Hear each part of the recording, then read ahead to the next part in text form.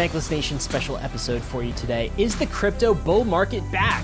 That is the question on my mind, on David's mind, probably on your mind, Bankless listener. And we have the person who I think is best at answering this question, Up Only's Ledger. Ledger is back on the podcast, one of our favorite market commentators, and that is the question we are going to ask. David, are we back, baby? I don't know yet. What do you think? Yeah, that is certainly the question. And I'm pretty well convinced that Ledger is going to come on in a quick second and tell us unequivocally that we are 100% back. It's totally on. The bull market's 100% confirmed. It's time to allocate. I'm just absolutely positive that that's going to be the answer. But without putting words in his mouth, I'll wait for him to actually be asked the question here in a second. Okay. Well, we're going to get right to that in just a minute, but we want to give a shout out to our friends and sponsors over at Doppel. Okay. Doppel is who you call when you want to fish the fishers, when you want to squash all the fishers out there that are coming for your community. So, David, what does Doppel do? Yeah. Who are you going to call? What does Doppel Doppel do? Doppel, yeah. So, I mean, me, Ryan, many other people definitely have some fake accounts that have been spun up attempting to phish you. There have been people who have been on the receiving ends. To be clear, they're impersonating us. They're not actually us on the other side. They are not us. They spell their names like us. They use our profile pictures like us. They attempt to copy our tweets, but they're not us. Doppel helps protect you and really this entire industry against all of the phishing scams and surface area for risk of you losing your assets that exists out there. So if you have impersonators or you need other additional layers of protection as you navigate the crypto space, Doppel is for you. There is a link in the show notes to get started with Doppel. Who are you going to call? Am I allowed to rip off of that copyright? I don't know, but totally. I'll call Doppel. Yeah, what they do is they play whack-a-mole with all the fishers and do takedowns, get their websites taken down. It is really the most effective method. Bankless is a user of Doppel, so go sign up at doppel.com/sign up. All right, David. A few questions I think we're going to ask Ledger today when we come back after the break, but why are the markets pumping? Was there a cause for this? That's top of mind for me. Are we ready for up-only bull market, or is this just a kind of a, are we getting much ado about nothing? Yeah. I also want to ask Ledger what charts he's paying attention to now. What are some of the key signals he's taking a look at? And also, maybe we should bring up macro. I mean, does that factor in? There's wars going on. The macro is very uncertain at this point of time, but does any of that even matter? And then we've got 2024, which is the year of the Bitcoin halving. It's also an election year for the US. Does that factor into this? These are some of my questions for Ledger after the break. What else we got? Yeah, there's just been some sentiment shifts out of some smaller cap coins, smaller cap compared to Bitcoin and Ether. Both Sol and Link have broken out of their 18-month long bear market ranges. There's a lot of arguments to be made that sentiment has shifted. I am someone who definitely feels that. I am kind of personally a weather vane when it comes to sentiment. So I need somebody like Brian to Ledger to give me permission to be uncategorically bullish, which I'm sure, like I said, he's totally about to give me. David, I don't know about that. He might not. He might be putting the brakes, easing on the brakes on all of this. I don't believe it. Well, I will have to ask him. We'll find out more when we come back with Ledger. But before we do, we want to thank the sponsors that made this episode possible, including our #1 crypto exchange to purchase your Bitcoin and purchase your ETH and be ready for the bull market. That's Kraken. Go create an account. Kraken Pro has easily become the best crypto trading platform in the industry. The place I use to check the charts and the crypto prices, even when I'm not looking to place a trade. On Kraken Pro, you'll have access to advanced charting tools, real-time market data, and lightning-fast trade execution, all inside their spiffy new modular interface. Kraken's new customizable modular layout lets you tailor your trading experience to suit your needs. Pick and choose your favorite modules and place them anywhere you want in your screen. With Kraken Pro, you have that power. Whether you are a seasoned pro or just starting out, join thousands of traders who trust Kraken Pro for their crypto trading needs. Visit pro.kraken.com to get started today. Celo is the mobile-first, EVM-compatible, carbon-negative blockchain built for the real world. And now, something big is happening. Introducing the Celo Layer 2. It's a game-changing proposal that's going to bring Celo's rapidly growing ecosystem home to Ethereum. Vitalik has shared his excitement for the Celo Layer 2 on the Celo forum, so has Ben Jones from Optimism. But why? The Celo Layer 2 will bring huge advantages, like a decentralized sequencer, off-chain data availability, and one-block finality. What does all that mean? Rock-solid security, a trustless bridge to Ethereum, and more real real-world use cases for Ethereum without compromise. And real-world adoption is happening. Active addresses on Celo have grown over 500% in the last 6 months. With the Celo Layer 2, gas fees will stay low, and you can even pay for gas using ERC20 tokens. But Celo is a community-governed protocol. This means that Celo needs you to weigh in and make your voice heard. Join the conversation in the Celo forum. Follow @Celo.org on Twitter and visit Celo.org to shape the future of Ethereum. Bankless Nation, I'm so excited to reintroduce you to Up Only's Ledger. I've been listening to Ledger and his market commentary for years now, at least 3, ever since my POV crypto days, way back when. Ledger has seen a thing or two when it comes to market cycles. It's been not his first rodeo, maybe not his second. Ledger, welcome back to Bankless.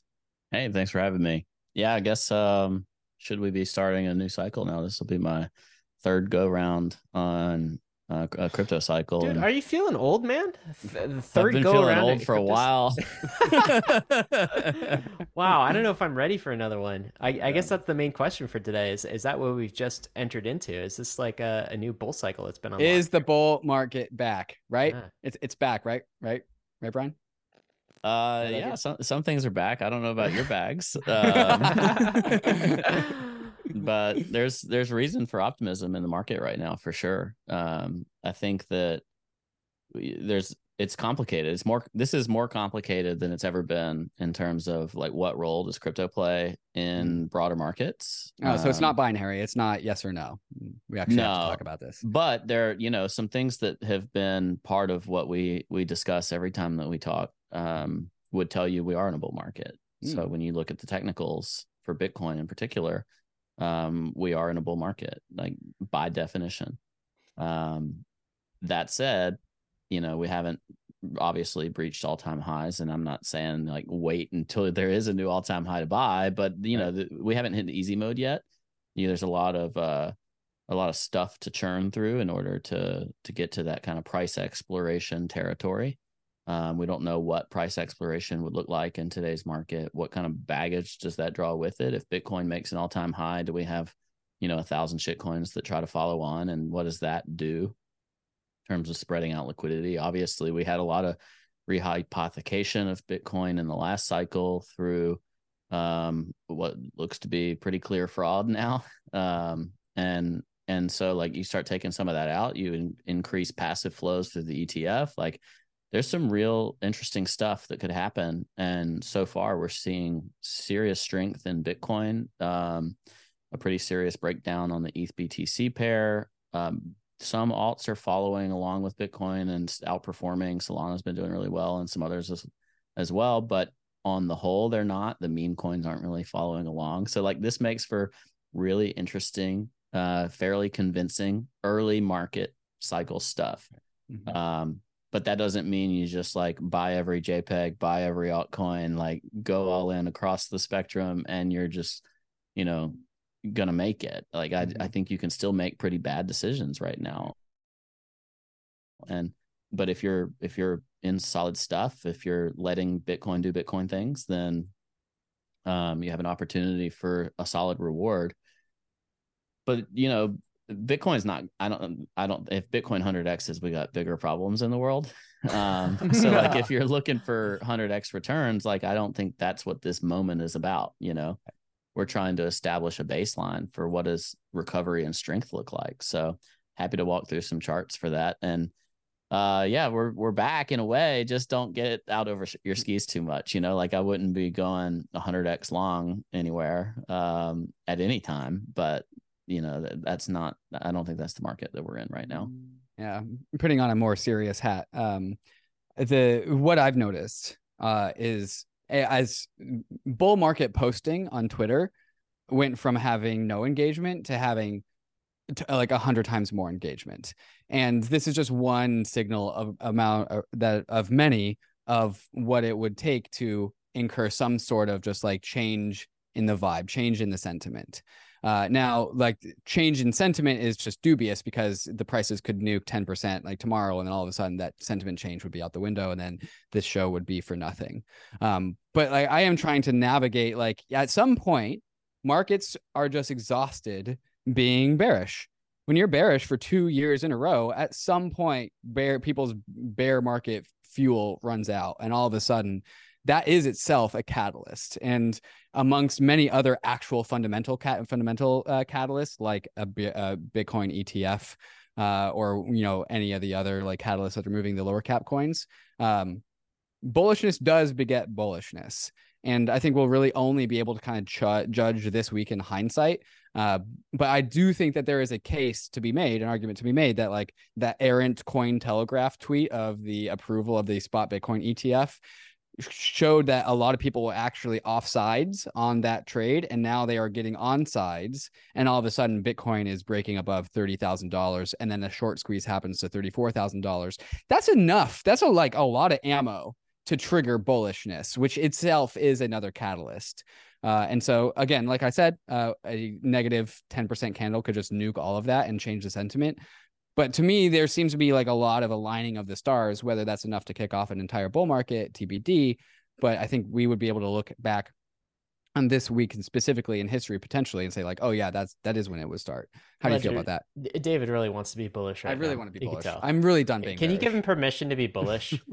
Yeah, I'll show you a little bit about your evidence for bullishness. So I just pulled up a Bitcoin weekly chart, and we've talked about this a good bit, but just using the 200-week moving average as a barometer of bullishness or bearishness or potential support. Now, this is the first time in Bitcoin's history where the 200-week was not basically just end of bear market support. It's been such a young asset that previous market cycle bear market bottoms were above that 200-week back in 2015, again in 2018, even COVID's 2020 bottom. The 200-week was support, and we spent a significant amount of time under it and then hovering basically at it, kind of walking that 200-week once we got back to it from the bottom. And you're talking about, is the bull market back? But the bottom was a year ago. Like, that's hard to believe, but the bottom, we're coming up on November, and so we've been off the bottom for a year, and the question is, is this a breakout, a break up, and we're going to go into kind of that prior range that Bitcoin spent a significant portion of the last bull market? Like, it really, that bull market was hottest when Bitcoin was not really making new all-time highs. If y'all remember that, right. Local bottom in June, July 2021, and then topped in November 2021. It was an underperformer in that period, even though it went from 30K to back to 69, I think. But other stuff did way, way better. It had the meat of its move after DeFi summer and the fall of 2020 time period. And then starting in January 2021, when Bitcoin went to 30K for the first time, it kind of, sputtered relative to the rest of the market. The rest of the market did very, very well. And we had a very strange cycle where alts outperformed for a very long time. And that's what I don't know is going to happen again here. Like, could we be starting something like what we saw in the fall of 2020, where you did have this flight to quality? Larry Fink called Bitcoin that recently in reference to global markets. And in that scenario, we had this crazy microcosm, of DeFi summer stuff. And then a bunch of money flowed into Bitcoin.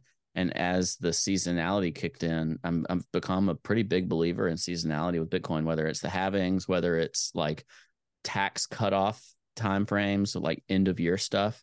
So could we have a run over the course of November and December that's like the ETF run for Bitcoin?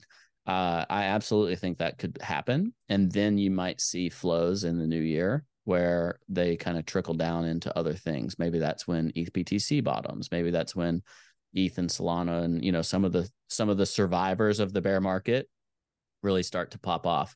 Should we continue to see, Bitcoin progress here? And that you brought up, Ryan, the role of crypto and macro, like, it's kind of hard to operate completely in a vacuum. If the world blows up, we go to World War III, like alts aren't going to run. I don't really know what Bitcoin does. I've talked about in the past how I think Bitcoin is a bit of a chaos asset. So it's kind of hard to peg, like, or is it going to do the same thing as gold? Is it going to do the same thing as risk on stocks? It's been weird over history. So Bitcoin may perform well in a world chaos environment, or maybe Bitcoin and some other things are starting to do well, not just because of ETF news, but also what if rates are topping? It was Bill Ackman that talked about closing their short on bonds, and if rates are peaking, then you may see Bitcoin and gold do very well together, because rates at high levels are going to have create challenges for unyielding assets. And so as you don't have as much conviction and yield continuing to improve through treasuries and whatnot, then you start looking at hard money. Or if you think we're going to start printing money, or we're going to have deflation or whatever, there's a chance that that's going to have a big impact, and we could see this kind of magic sauce for Bitcoin to do a thing at the same time ETF markets are coming online. And I could imagine a world where we get significantly higher moves from here, but don't ignore the fact, if I put some drawings on here, like we're churning through what in my mind was pretty serious resistance. It was resistance twice. It was support in the bull market. And so this is a pretty clean breakout, that 32, 33K range. But where does this exactly fizzle out? I don't know. I think a pretty aggressive spot would be like high 40s, that kind of 47K where we broke down from back in March of 2022. And that was when it was so over, right? Like it's just red.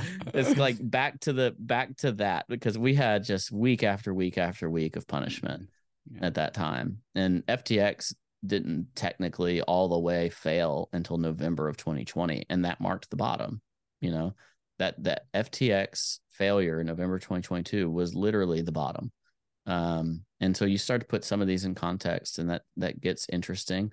You can do some other stuff. I'm not intending to just draw endlessly here, but like if you're saying, let's do fib retracements, that kind of thing from the all-time high to the bear market low, your 50% retracement would be around 41K. Your 0.618 though is right at that same red line. I'm going to zoom into this a little bit so that people can see. And I apologize. There's a lot going on here right now. I've seen worse. But a 0.618 retracement of that move puts you at the same place as that weekly level at 47. I think if we get there in the 40K something like 40K range, I do think we'll see some resistance there. I think it's a little premature to say like, okay, well, ETFs here, we had 2 green weeks and we're just gonna moon and like never stop. 100K, here we come, let's go. I'm buying calls, and it's gonna go ballistic. I think it's premature for that. Like it's okay to take your time, build a base, climb a wall of worry, if you will. Like if you look back at crypto's bull market from the 2015 bottom, 2016 was a great year, but it wasn't like insta-moon. We really made the biggest push in 2017. That was when you have your price exploration. We hadn't done any of that stuff here. So we might just take our time. It might take a year from now to reach all-time highs. Like if you're just saying all-time highs are imminent, I think you're stupid, to be honest. But to say, hey, yet again, the halving cycle in, April or May or whatever, and that creates this supply constraint on Bitcoin. We've continued to see a lot of mining capacity come on to the network. These things have happened before, and they've tended to be fundamentally bullish things for Bitcoin. And we could see that again, where over the course of the next year, you like climb that wall of worry, and a year from now, we might be starting to make new all-time highs. But to expect them immediately, I think is a bit premature. Okay, a few things I want to say. Number one, if you are listening on the podcast, okay, you're getting some benefit. To get maximum benefit, we are looking at a whole bunch of charts, and so what you need to do is go click the YouTube link and actually view this, so you can see what David Ledger and I are witnessing on this episode, where all the charts are happening. That's the first thing I'll say. The second thing I'll say, and I'll just make this very obvious, is you said the bottom was about a year ago, so November of last year. I think some people are not aware that like of that emphatic call that there has been a bottom. Like if you say there's a bottom, that means the bear market is over. Like we're not going to bottom again. And so it is up from here, at least up from the bottom. Now, however long that takes, whether it takes, the climbing the wall of worry in all of 2024, we're not, are you saying that you don't think we'll go back to November 2022 bottoms, Ledger? Are you pretty conclusive about that, at least? Sure. I mean, you can't say it wasn't a bottom when you're up 127% from that bottom. That's a pretty big bounce. If we go like full recession in the US, which is definitely possible, like that's part of what Bill Ackman's point was he just sees deflationary pressure in the US. So like that could take that could make this take longer yet. In response to that, though, the US will do what it does best and print money. And I think I just think that you have a lot of demand for Bitcoin in the 20K world. And so like going sub 15, sub 16K, I think is highly unlikely. I think you'll have a lot of buyers of Bitcoin well before you get there. I think what I'd be watching for is what does it look like if we do retest that 200 week, retest the range lows, like in the sub 25, 27K, that kind of stuff. Could you do 42 to 47 and then back to 27? Like that's pretty painful too. And that's what I think, if you're trying to be a savvy investor, like what you might want to be prepared for is what do you do in those scenarios? And it's less important what route does it take versus what do you do? Like, are you seeking to take profit? Like, are you hitting maybe long-term capital gains because you did buy over the course of the last year? And if we get into the 40K, something like that, you feel like you have an acceptable return, or are you ride or die and, you just plan to add to your position if we run back sub 30K after that? And having a plan for yourself, I think, is important. And then when you might, go pedal to the metal a little bit, it would be, all right, well, what do I do in the case of new price exploration? Like we make new all-time highs, we go above 70K. What does that look like for me? And where do I make these like bigger bull market targets? Barring that, we have a lot of prices where Bitcoin has existed over the past couple of years below where we are, and a lot of prices where Bitcoin has existed over the past couple of years above where we are. And honestly, your people that thrive in that kind of environment are your what you call your like level to level traders. You think of the way like some friends of mine like Don and Cred and analyze markets. They're just going to look at where is weekly resistance, where is weekly support, and they may make some intermediate trades and then also have this kind of like underlying bullish thesis of I want to have core exposure to crypto, but specifically to Bitcoin. Like, I mean, I like JPEGs as much as David, who's got one sitting there in the background of his office there. But like, it may not be the best time to go buy JPEGs. Like I don't think we're in that froth level of market where you buy some new mint or even like blue chips, punks or whatever. And I think a punk is like 45 ETH still. It's kind of been in that sub 50 ETH range for a while, and it might stay there for a while. Like I think expecting NFTs to triple or quadruple in ETH relative terms is probably asking a little too much of this market. I think asking ETH itself, like, what is it going to do? ETH has gotten punished lately. And that's why when you're asking if we're back, I'm like, ETH BTC looks pretty bad. All three of us like ETH, but that looks pretty bad. That same 200 week moving average that I was talking about with Bitcoin, ETH relative to Bitcoin is losing that same moving average right now. And so you have to acknowledge what might the lows look like.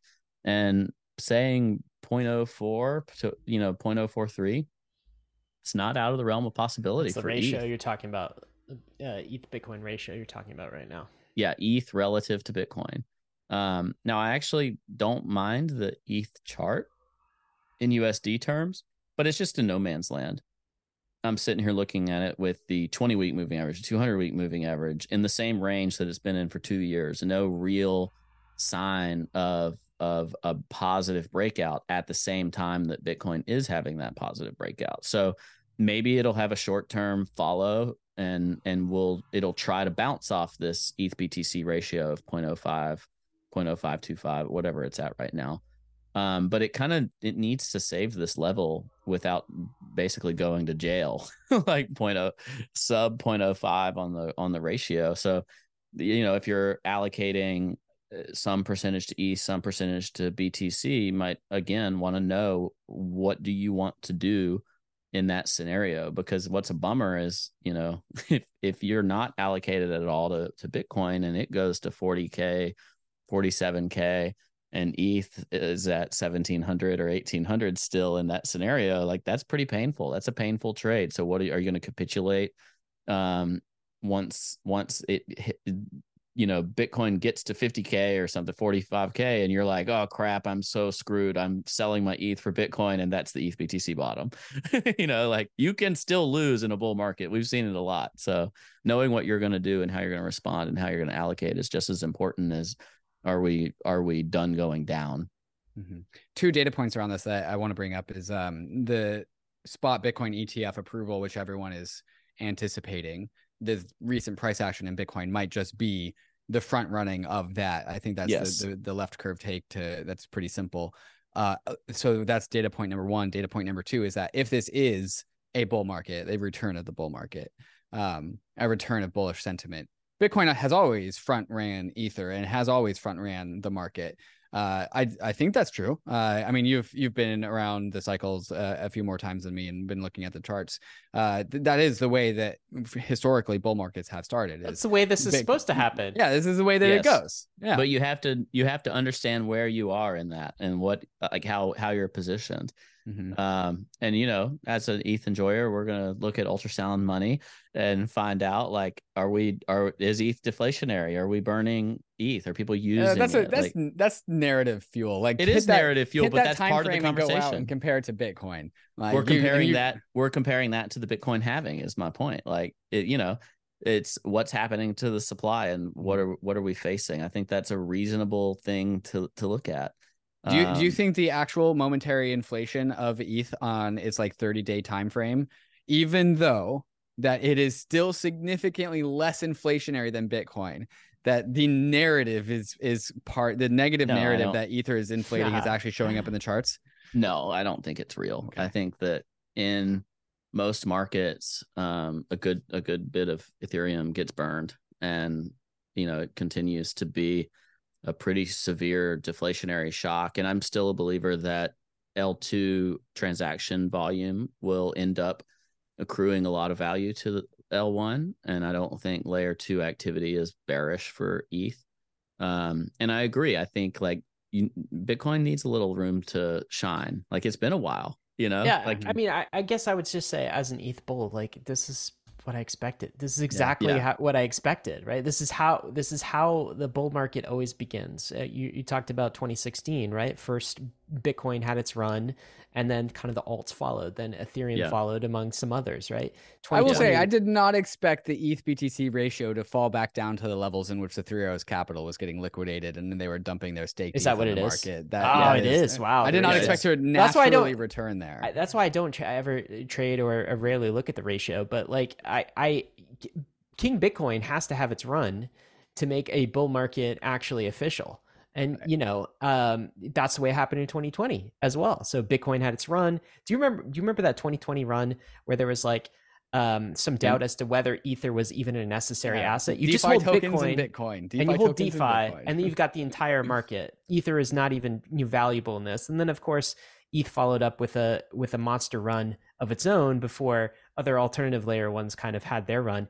Is that just the base case of how this plays out? Time right? is a flat circle. Yeah, I mean, like this is not hard, right? We just do this same thing every 4 years, and now it's beginning. And so, maybe this is 2015 going into 2016, maybe, or maybe this is 2019 going into 2020. This is always what happens, right? So, is this just the same pattern? I had that same worry in 2020. I was like, surely it can't be this easy that on a 4-year cycle we just do the thing again. And now here we are, like 4 years later, and I'm like, surely it can't be this easy that on a 4-year cycle. Well, do you still say that anymore, or now that you're doing is this the third time? Are you just like, oh, that's how it's going to play out, and you're just no? I think that's extremely dangerous thinking. Like, just to really. Say, yeah, I think the history. I think it's dangerous to bet against that. Yeah, I think it's like why would you bet against it? Am willing to bet. I simultaneously am willing to bet on it and think surely this is too easy. Like that's exactly what I thought last bull market, my first first bear market. I got into crypto like halfway through the bull market of 2017. And then throughout 2018 through 2020, everyone was like 4-year cycles. It's going to do it all over again. There's going to be another cycle. And I'm like, if everyone's saying there's going to be another cycle, then that means there's not going to be another cycle. That's just not how markets work. And then the same exact thing played out to a T. And now this time I'm like, until proven otherwise, 4-year cycles. Until the pattern breaks, 4-year cycles. And maybe that does, there is like a seasonality component that's very important there. And I wonder if, and this is me just speculating, I don't know, I'm going to bet on it too. Like I'm actively betting on it, but I wonder if the magnitude of the cycle is where you end up getting tripped up, right? Like what if we go to 70K and then we struggle and we go all the way through the halving there, you know what I mean? And like and the cycle that was promised is like we were supposed to be at 250 this time. Saylor is supposed to be like the richest guy on the planet, and everything, WAGMI. And instead we're like we 2x'd and then we lost money because we were expecting this massive price exploration period that we didn't get, and then oops, like alts didn't follow, or whatever. Like there's ways to lose, and maybe that's what happens is it's a little more lackluster. If you want to go way back, and this is going to be super boomer material, but like if you look at the run in the NASDAQ, the NASDAQ, the tech bubble of 01 popped the NASDAQ.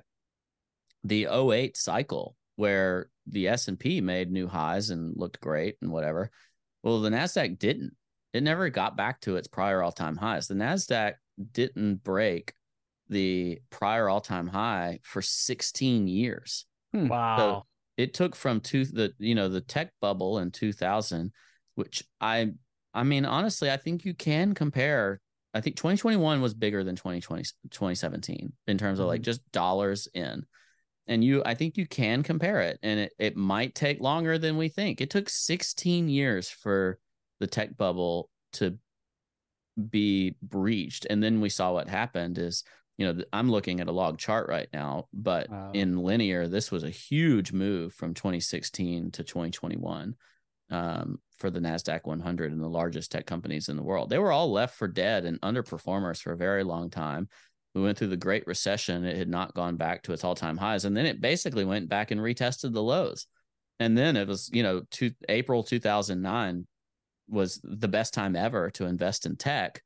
But it took a long time. Talk about a wall of worry. Like it took a really long time for that trade to play out. So the magnitude of the recovery could have easily been underestimated in that process because there were many trades that were better than tech. I actually kind of wonder if maybe some subset of crypto assets might play out similar to kind of the NASDAQ chart. Like if you just take DeFi tokens, right? I mean, there's nothing saying that's on a 4-year cycle, and that kind of follows Bitcoin or even follows Ether, right?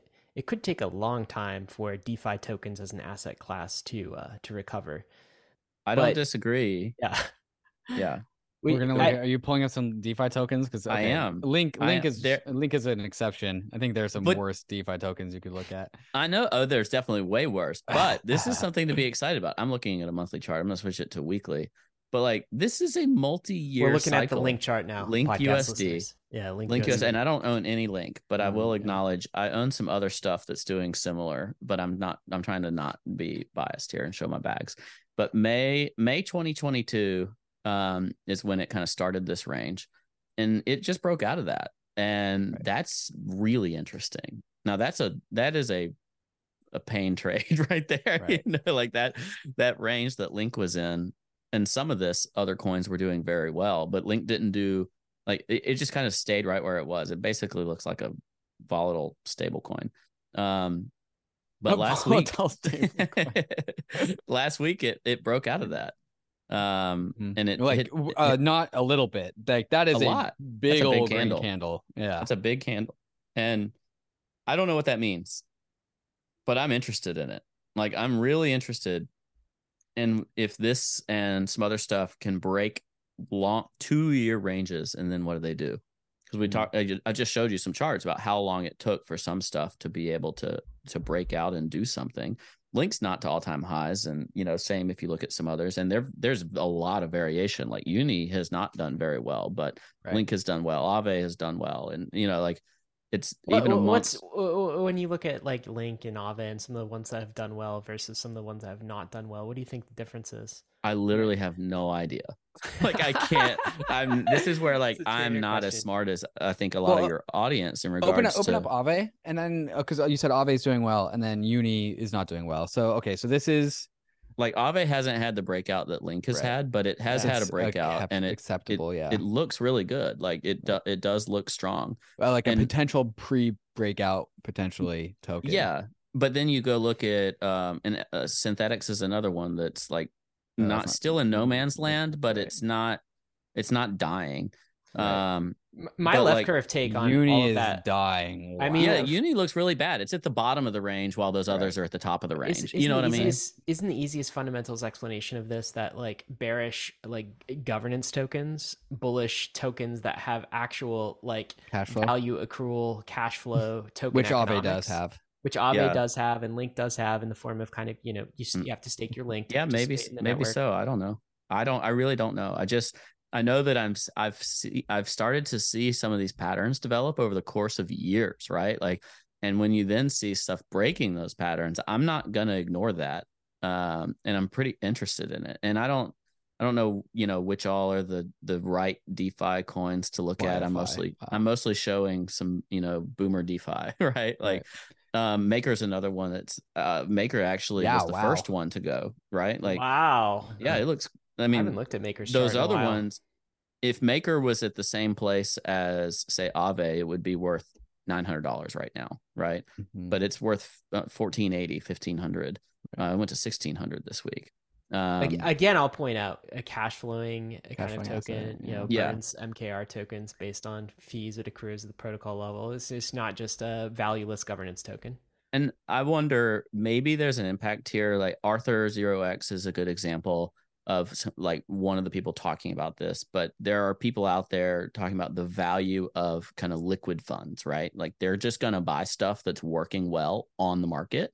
And maybe you're seeing that in these charts is the people who are willing to bid some of these tokens, and they're obviously being selective. It's not this like umbrella of everything going up. And I think that's good. That's healthy. That's like fundamentally driven. You're seeing some stuff do better than other stuff, and we want to see more of that. And so I'm translating this because we want to see what's next. Like, let's say Bitcoin continues to run, like what follows, who's winning, who's standing out amongst DeFi, who's standing out amongst the layer one trade. Like, I think sentiment wise, it seems like Solana has been. Similarly, it's at the top of its range. Solana is back to pre-FTX implosion levels. Yes, despite like there's still a tremendous amount of uncertainty with what's going to happen with some coins that who knows whose control they're in. I don't know. is it like Mount Gox style where they just end up like looming for years? The Mount Gox overhang. Yeah. But I mean, Solana went to $8 and it's at 30. That's a great trade. If you just, I mean, I don't know who could have diamond handed that through all the craziness, but shoot, it's almost back into, I used to call that because it had this floor of, you know, $25 to $30 that it eventually broke during that FTX breakdown, November 2022. But now it's kind of threatened to get back in that range. Its prior range was like $30 to $50. That it basically, if Alameda wasn't pumping it like crazy above $50, then that's where its life was, 25 to 50, and it's trying to get back in that range, and that's super interesting to me. So I think what you can do is selectively say like, hey, what is the trade, and also when. And I don't really think like Bitcoin's done with Bitcoin dominance. Over time, though, I think that there's a good argument for some selective bets for where can I find outperformance beyond this trade, and what does my allocation need to look like. So I think that's what we need. Like, that's what we're paying attention to, right, as we enter the new year. And I think all of that, should Bitcoin continue to like beat the drum for the ETF and all that, the spot ETF is going to have a real impact on flows. It's just going to happen, right? People are still putting money in their 401ks. And when their 401ks have better optionality for what they can invest in, I think that we'll see real spot driven, not futures, not, you know, paper trading, but spot driven flows that goes into Bitcoin. And that could have a strong impact. The pink-haired punk that does all the good YouTube videos, I don't remember their punk number, but y'all know who I'm talking about. The analyst. The NFT punk. Yeah, the Proof punk. Yeah. They work for Proof, but whatever. The pink-haired punk. Right. They did put a chart on Twitter for what gold did after the first gold ETFs came out, and gold went like 5x or something. And, you know, gold's inherent value did not change. It's just access to gold improved. And even though a lot of people do have access through, you know, their Coinbase app or whatever, most people don't have near the buying power when they're using something the same way they'd use Venmo. And they're like, sure, I'll buy $100 worth of Bitcoin. But a lot of people who are in the workforce and who save into their 401ks and have matches from their employers, and that's a lot of people, even though all of us are, you know, jobless in addition to bankless. Like we can understand putting a lot of our like liquid taxable net worth into this stuff, but most people don't. When they are making investing decisions, they're doing it through their 401ks and their Roth IRAs and things like that. And I think that'll have a real impact on access to Bitcoin. I just snatched the screen from you, Ledger. This is what you're talking about. That's a heck of a move, isn't it? $400 to average 16. annual gold prices, and the first U.S. gold ETF in November 2004. And you just look at price of gold kind of skyrocket after that. Yeah, through 2008. Yeah, we got a lot more to cover though, David. You want to tease us? Yeah, I think there's two possible paths, and then an infinite shades in between these two things. One is we get the spot Bitcoin ETF approval, followed by the Bitcoin halving, followed by the Fed easing, and we just have the super cycle. Yeah, the easing, followed by the super cycle, which Suzu watches from jail, which is just hilariously ironic. That's like the most bullish version of events. And then there's like a bearish version of events, which is, you know, maybe the SEC has to approve the spot Bitcoin, so we get that one.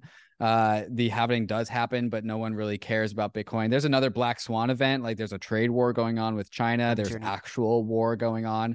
The Fed doesn't have to ease, and maybe people just don't have the demand for Bitcoin that we thought. Plus, like one more black swan, like we got last time with COVID. There's like two possible versions of the future, and I kind of just want to suss these things out. So we will do that in the second half of the show. But first, a moment to talk about the sponsors that make the show possible, especially MetaMask Portfolio. If you are getting bullish because of this conversation, click MetaMask Portfolio, because if you have a MetaMask, you have a MetaMask portfolio. So check it out. There's a link in the show notes. Let's go hear from them right now. MetaMask Portfolio is your one-stop shop to navigate the world of DeFi. And now, bridging seamlessly across networks doesn't have to be so daunting anymore. With competitive rates and convenient routes, MetaMask Portfolio's bridge feature lets you easily move your tokens from chain to chain using popular Layer 1 and Layer 2 networks. And all you have to do is select the network you want to bridge from and where you want your tokens to go. From there, MetaMask vets and curates the different bridging platforms to find the most decentralized, accessible, and reliable bridges for you. To tap into the hottest opportunities in crypto, you need to be able to plug into a variety of networks, and nobody makes that easier than MetaMask Portfolio. Instead of searching endlessly through the world of bridge options, click the bridge button on your MetaMask extension or head over to metamask.io/portfolio to get started. Arbitrum is accelerating the Web3 landscape with a suite of secure Ethereum scaling solutions. Hundreds of projects have already deployed on Arbitrum One, with flourishing DeFi and NFT ecosystems. Arbitrum Nova is quickly becoming a Web3 gaming hub, and social dApps like Reddit are also calling Arbitrum home. And now, Arbitrum Orbit allows you to use Arbitrum's secure scaling technology to build your own Layer 3, giving you access to interoperable, customizable permissions with dedicated throughput. Whether you are a developer, enterprise, or user, Arbitrum Orbit lets you take your project to new heights. All of these technologies leverage the security and decentralization of Ethereum and provide a builder experience that's intuitive, familiar, and fully EVM compatible. Faster transaction speeds and significantly lower gas fees. So visit arbitrum.io, where you can join the community, dive into the developer docs, bridge your assets, and start building your first app with Arbitrum. Experience Web3 development the way it was always meant to be: secure, fast, cheap, and friction-free. Bankless Nation, we're back with Ledger. And like I was teeing up right before the break, there's this big span of potential outcomes here. There's the most bullish possible version of events in which we just get bullish domino knockdown after bullish domino. That's the halvening, the spot Bitcoin ETF, the easing. But then there's also some potential bearish catalysts as well. And overall, just the inside of the macro conversation, Ledger, what events, possible events, expected or otherwise, are like the most significant to you? Like, what's looming on your horizon? Yeah, I think one of the things that you might try to anticipate in advance is essentially, if you're not allocated and you're getting more FOMO, like you're not. Adam Cochran was actually just talking about this. He's taken a lot of crap recently on Twitter, but he made a post where he said it was only 20% allocated and kind of missed some of this push. And I thought that was actually pretty cool, because most people won't admit when they're under allocated. Offsides. Yeah, or when they're offsides. And I'm not sure that, like, right now we're still kind of in the meat of this move, I think. So it's probably not the worst thing in the world to just kind of ape in. But let's say you're like clenching your fists and waiting and scared for lack of exposure. You're having FOMO, and we're at like 42K or 50K or something like that, and like it really is, we've turned around. I think the likelihood of what causes this macro impetus, like a significant change in rates, for example, is probably because we did have a black swan, right? Mm-hmm. So like you might have your March 2020, if y'all remember, when BitMEX had no bid, and it was simultaneously the start of an enormous bull market, and we'd already been in recovery for a long time. And yet you could have bought Bitcoin at like $3,300 or something that day. And then it was at like 9,000, in less than a month or something insane. But we had gone to 14K before that. We went from 3,100 at the bottom in 2019 to 14K, back to like 3,500 or something whenever it was brutal. Arthur turned off that was BitMEX. bad. That was pain. So it was bad. But it was also a black swan, right? It was the start of COVID, and then we start printing money, and the rest is history. But like, you can just act like that didn't happen and it was so easy, but that was not easy. And what might create this impetus for people to say like, I want to own hard assets, and I believe that Bitcoin, Ethereum are hard assets, and it might be because, hey, we start printing money because something went wrong, like. Yeah, but so let me ask you that though, like philosophically, as kind of a trader investor, because I know you're an investor, you also trade, like, but you do both, but you're very long-term oriented. So you can't, like, I guess my strategy in for Black Swan types of events is you always have some dry powder for the Black Swan events, because over time, something like that is going to happen. So you want to have some fiat cash type reserve to buy when the market's fearful and those kind of like panic dumps. Although Yeah. I will tell you, in March 2020, that was a very difficult time to buy. You really did. This is truly where feel like Ryan the learned world was ending, lessons. right? Yeah. Well, it's like that's how we all learn lessons, right? But also, you can't really plan for black swans, can you, Ledger? Like, you have to basically invest and allocate. You keep this dry powder type reserve for those black swan events, but with the rest of your stack and the rest of your stash, you have to allocate as if like a black swan's not going to happen, because black swan by its nature, you can't predict it. It comes out of nowhere. You don't know when it's going to happen or how or what markets it's going to affect. So you can't really plan around that, right? You can always have dry powder, like you said. That doesn't mean you have like 100% dry powder. So like, obviously if you have this black swan event, let's say Bitcoin goes down 50% at some point in a week or a day or something crazy. And yeah, you can, man up and deploy that dry powder for one. The number two thing is just don't capitulate on something that you believe in strongly and like you end up capitulating the bottom of it. Just staying in the market, staying exposed to your core beliefs is an accomplishment in itself.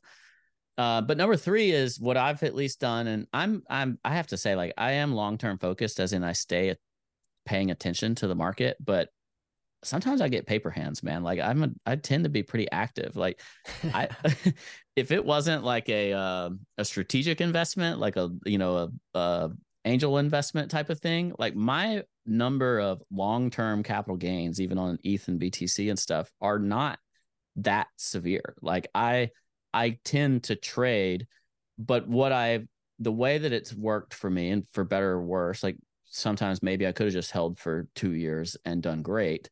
But like, because I was more responsive to the like temperature of the market, it gave me some peace of mind. But I always was like, okay, I'm biasing bullish or I'm biasing bearish, but I'm also going to trade and I'm going to be willing to trade. So if you do feel like, hey, we're frothy, you can put a little more dry powder aside if you want to be active. Now you have to live with the tax consequences of those types of decisions. Mm-hmm. But if that allows you to sleep at night, then go for it. And for me, it's not the case anymore, but for a long time, like I would say 2020 and 2020 through 2022, like there were 95% of my net worth was in this stuff, Mm-hmm. So it's like, yeah, I'm going to pay pretty close attention at times, especially as it's feeling frothy. And what I did, for instance, in March 2020, I was down bad, just like everybody else, but I was like, I am not stepping away and sitting on my hands right now. And I got active. I traded like a crazy person. And that's not for everybody. For some people, that just means I'm going to buy another clip and I'm going to buy that clip more rapidly while I know this price is cheap. That could be your version of me just over trading. But I just traded more. And another real-time example is I felt fairly underexposed to Bitcoin recently. Now, I was very closely watching how are the things that I own performing relative to Bitcoin, and I was confident in that. But I also knew like ETF goes live and Bitcoin's going to go nuts, and I won't have enough of it, right? Like, so I could still be performing well relative on like Bitcoin relative pairs of things that I own. But should a big news event come along, I'm not going to have enough exposure. So I bought calls to the Bitcoin futures thing, and so yes, I can afford for those calls to go to zero. It's not like, a significant percentage of my portfolio, but that's what they're for. That's what an out of the money call is when it's on this kind of 30-day time frame. And I kind of screwed up, honestly, because they expire the ones I bought expire on Friday. And I would have made $50,000 more if I held them one more day. And instead I rolled them to November to kind of maintain that exposure. So I still, it was great, but like I would have made a lot more money had I like just held on to them deeper into their expiry.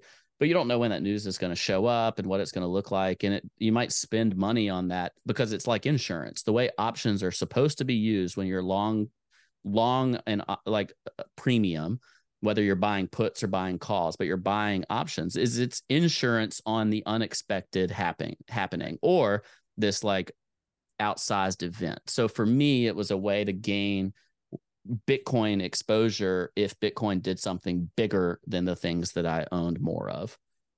So there's lots of things like that you can do to try to account for it. Ledger, a lot of Bankless listeners, I think about half, we're in the middle of doing a user survey. I think about half, maybe more, started listening to Bankless 2021 or later, as in the last like 2 years or so, or a new entrance into crypto, which means that like that was me when I got into crypto in the middle of the 2017 run, not before the 2017 run, in the middle of it. It means they hadn't made money yet, basically. Yeah, exactly. You went up, you went down, and you're still around. About half of Bankless listeners are like at a wash at best in terms of whether they've made money in crypto or not. What advice would you have for them, understanding where they are in their journey through crypto? And they are actually at the very beginning of seeing a full cycle play out. If this does play out in a 4-year cycle, that they are at the very beginning of a 4-year long cycle where they will actually be able to make all of their money as the crypto meme goes. What would you say to them? Know why you're here and know what you believe in, because at the end of the day, when it hits the fan and it's time to like, okay, I'm down bad right now, and am I going to deploy this dry powder, or am I going to capitulate? You're much more likely to make the right decision if you know why you're here and you know what you believe. And that's the biggest thing, no matter what, because it'll also prevent you from digging into something that you don't believe in as things get frothier. It'll keep you more grounded of like, I'm here, I may trade, what was the one, like Obama Sonic Inu Harry Potter coin. I might trade that, but like I'm doing it because I want to stack ETH, or I want to stack BTC, or I believe in, this Bankless mantra or something else. Like how do I maintain my core beliefs? And along the way, you might gamble a little bit on some of the craziness that pops up. And to be very honest, you might make more money doing that than you do on your like core positions. But know why you're here and like be able to keep reality in check. You can ride a wave, and this is all assuming we get this, which would be great. Like we'd all be thankful for that, but acknowledge reality at the same time. I mean, I am thankful that I took some off the table when it became, for me at least, life-changing money, and yet I didn't sell enough. And I was one of the more grounded, like trying to stay realistic people, and some people were like, what are you talking about? Like you want to take stuff out of the market. What are you going to do? Like put it in a bank and earn interest, or go invest it in something else? And I'm like, yeah, yeah, that's exactly what I'm going to do. And I got mocked for it. And yet I didn't do enough. If I had just like, when I was having those inclinations, just wiped my accounts clean and been all out, I would have done even better. But that's hard to do too. Like you're never going to time that perfectly, but like taking clips out the same way as putting clips in. Like if you say you got $10,000 to deploy, could you save money for a year or 2 years from your job? If you just put it all in at once, you're going to stress about it all the time. And if it's preventing you from sleeping, then you're misallocated. So make it to where you can sleep at night. And then if you turn that $10,000 into $100,000 or $1 million or whatever, like if you can't sleep at night, then you need to be able to consider, what can I do? What changes can I make to where I can maintain exposure in this thing that I still believe in and I don't think is done, and yet like feel comfortable with the outcome, even if it all goes to zero, And a lot of people, we lost many because they did not take that like mild amount of conservatism into account. And don't be one of those. Don't be one of those that was right on the big general themes and yet gained nothing out of it.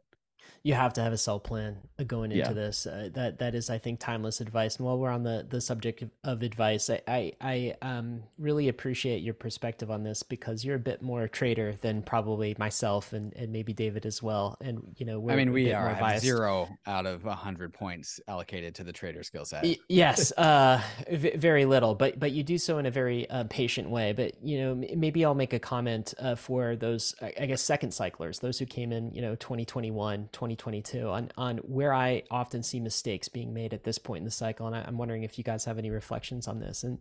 And this is what I call kind of the chasers.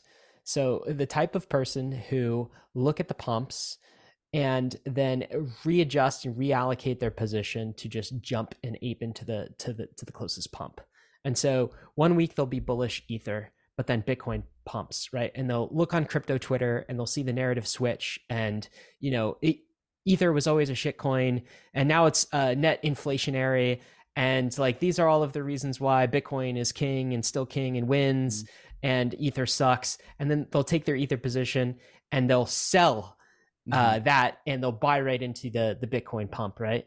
And then Bitcoin will run a little bit, and then next thing you know, Ether is pumping. And so what they do is they chase all of the pumps that happen. They crop rotate into all of the like narrative pump wrong positions, rather than having that conviction that you were just talking about. And I'm wondering if you could speak to them, Ledger, because I bet that's a failure mode that you often see under kind of the trader lens.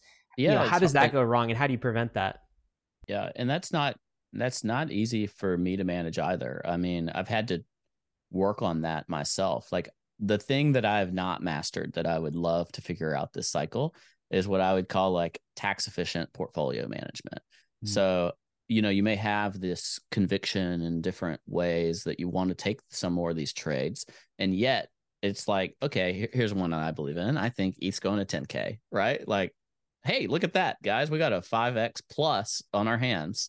And so, like, why would I not want tax efficient portfolio management if I'm going to make, you know, an $8,500 profit per Ethereum that I own?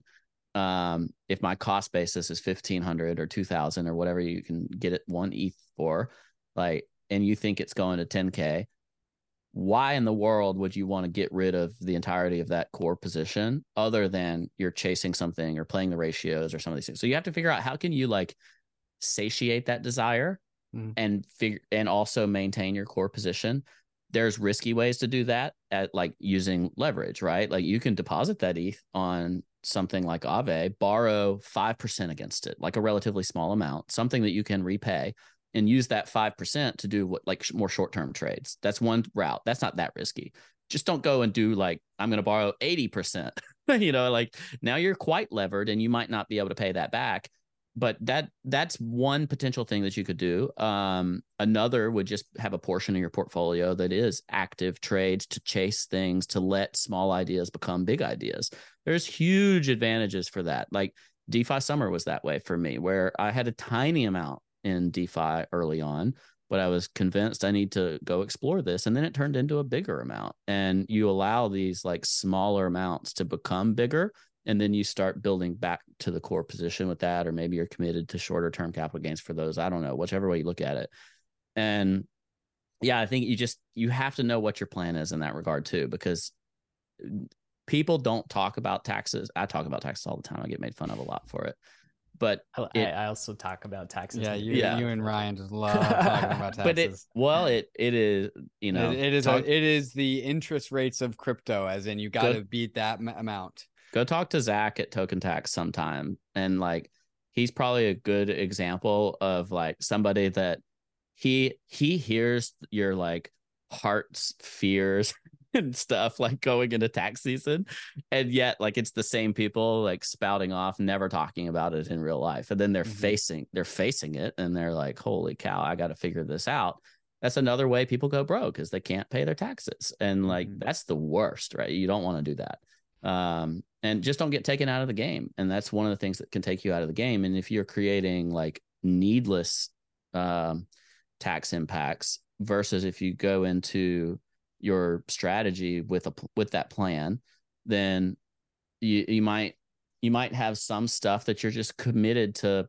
This is what it is. You know, I believe in Solana, so I'm gonna have this core position over here, and 20% of it's going to be Solana, and 30% of it's going to be ETH, and 50% of it's going to be Bitcoin. And I'm not going to touch that, you know, like that's going to just sit there for the macro cycle. Now, if I want to go chase Obama, Sonic, Inu, Harry Potter coin, I'm going to go do it over here with this smaller separate stack. Yeah, separate stack, smaller slice. I do that in my real life where I have literally different bank accounts, trading accounts, exchanges, wallets. And some of them are just, I'm not supposed to touch them. And if I go to, I need to make it hard. Like I need to go unlock a door, then unlock a safe, and then like dig through this thing and restore a wallet. Because if I don't have to do that, like I'm going to touch it. Yeah. So Ledger, let's close this out for us. So we started with this big meta question of, is the crypto bull market back? So gun to your head, what do you think? Is the crypto bull market back? Yes. It said yes. Yeah, I do. All right. It could take some time. You might caveat with that, but it's back. I really hope it's not everything goes up. If everything goes up, I have very little faith in the long-term sustainability of it. You want the low and slow. I want low and slow. Let the Dan Matuszewski calls it the hot ball of money. Like let it build up before it starts rotating around. And that basically means let Bitcoin be Bitcoin. We're back, baby. I feel like it's official now that Ledger came on said we're Bankless back. and called it. Okay, so last question for you to close all this out. So how are you playing this market right now? Just put back on your trader hat. How are you personally investing in this market right now? Like I said, I've the most active stuff I've been in is actually in an IRA, which is weird. Tax efficiency, it's not weird. Yeah. So I'm like goofing around with very fast term trading with that. And then honestly maintaining a core position. There's some stuff where I do have long-term capital gains from investments that have become liquid, where I'm trying to consider my long-term planning options, right? So I can take profit with long-term gains on something and then transition it into like a larger core ETH position is the type of thing I'm considering right now. I think this is a pretty good time to make, like if I feel like I need more ETH, for example, and I have a lot of Bitcoin, it, you know, below 0.05 is probably pretty good, you know, for ETH. Even though it looks bad, just short little clips so that you keep earning from upside in Bitcoin, but you might, you know, start reallocating your position in that way. And then for Bitcoin itself, like I'm really hard at holding Bitcoin for a long time. I can hold ETH for a long time, but like for Bitcoin, I tend to be a little more trader-ish. And it's mostly because I think the path for Bitcoin is so mainstream. The path for Bitcoin to go from 33 to 99, right? Like a 3x. Everybody in the world will be talking about it. But the path for me to find like some trade out there where I think I might be able to make a 3x, I feel like is more accessible. And so I'm a degenerate in that way, and I go chase that trade. Let me ask you this, Ledger. So Bitcoin's had a bit of a run. It might be in the early phases of that. We talked about Sol, and it's had a bit of a run. It might continue in the future. How about Ether right now? I know you're a big Ether bull, and it feels like it's been left behind. Do you think? No, I think it can. I think it's likely to follow whenever Bitcoin calms down. The greatest thing about a Bitcoin ETF is as soon as that spot Bitcoin ETF comes out, the next thing you speculate on is when is the Ethereum spot ETF coming out, because I think ETH BTC could bottom the day that the Bitcoin ETF goes live. Like that would be a very typical type of crypto thing. Mm-hmm. And I think that's also more accommodating if rates have topped, and you know that's obvious, trying to extrapolate what's Ethereum going to do based on what's Jay Powell doing. But if long term yield comes down, then I think that could be good for risk assets in general, and Ethereum kind of leading the bunch there. And I will say the spot ETH ETF is going to mean more for Ether than the spot Bitcoin ETF will mean for Bitcoin, simply because of the sizes, the relative sizes of these two assets. Like I said, if I have strong conviction, BTC is going to 100K and ETH is going to 10K. One's a 3x and one's a 5x. We're talking about comebacks, Ledger. When is Up Only coming back? When's Kobe coming back online here? If I knew, I probably still wouldn't tell you. We'll have to have you guys back on when that joyous event happens. Ledger, thanks so much for joining us. This has been a lot of fun, and Ledger's called it. We are officially back. We are back. The early stages of the bull market. The bull market is back. We're glad to have you on Bankless, all the settlers who stayed with us through these dark times. I think it's going to be well worth the wait. Ledger, thank you so much for coming on Bankless and chatting with us about this. It's always a pleasure to be with you both. Thanks for having me, and keep doing good work. Awesome. Risks and disclaimers, Bankless Nation, of course. The bull market might not be back. Yeah. We should mention that. Crypto is risky, so is trading. You could definitely lose what you put in, but we are headed west. This is the frontier. It's not for everyone, but we're glad you're with us on the Bankless journey. Bull market or not, thanks a lot.